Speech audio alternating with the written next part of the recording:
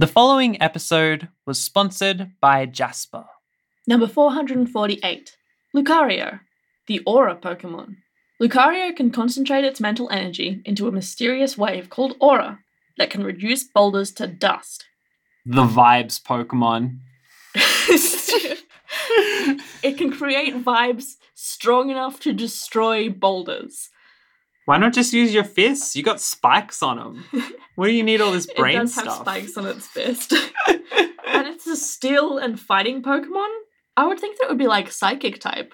You'd think, no, but I think it's because it's a fighting aura. It's like, rather than like mental intelligence, it's like, it's so prepared and it's so like in the zone, like physically, that manifests as this aura thing. I see. Yeah. It's a weird one, isn't it? Its head also is meant to look like a bit like an Anubis, which is... Yeah, that was kind of the vibe I was getting. Yeah, a lot of different takes in this one. So I'm shaking in my boots, but what was your first impression of this Pokemon? I have written here furry bait and a sad face emoji. So...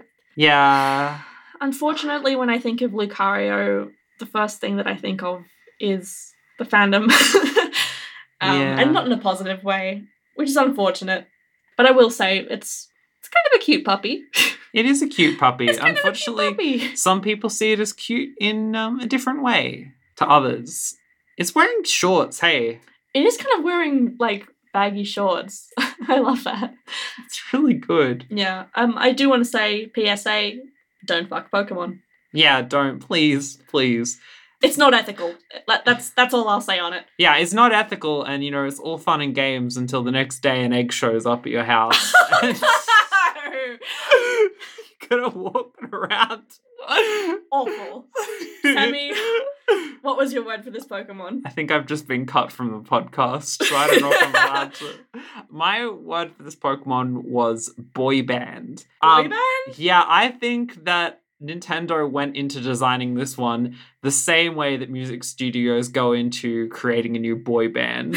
It's made for mass appeal. It's made to look a little bit cool. It's made to look a little bit cute. It's got a lot of like different angles going on. It's like being a bit of a mascot. Like they like kind of put it on a lot of products. It got its own movie, which it's not a legendary, so it normally wouldn't get a movie. Huh. It had to share the movie with Mew, but Mew's like a toss-in that they just can put in any movie to make it a full movie.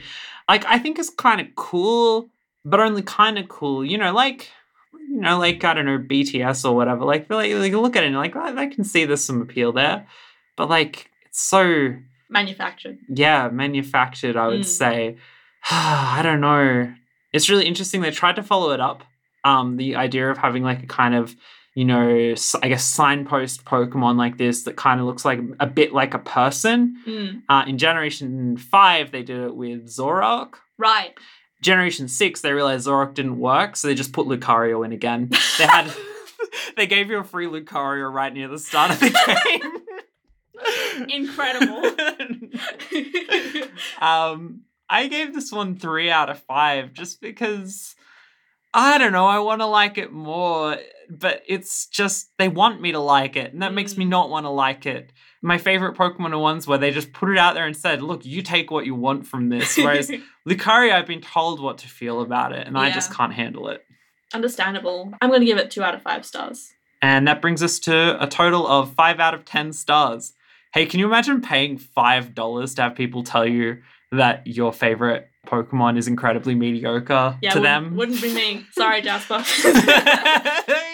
Next! Thanks for the money.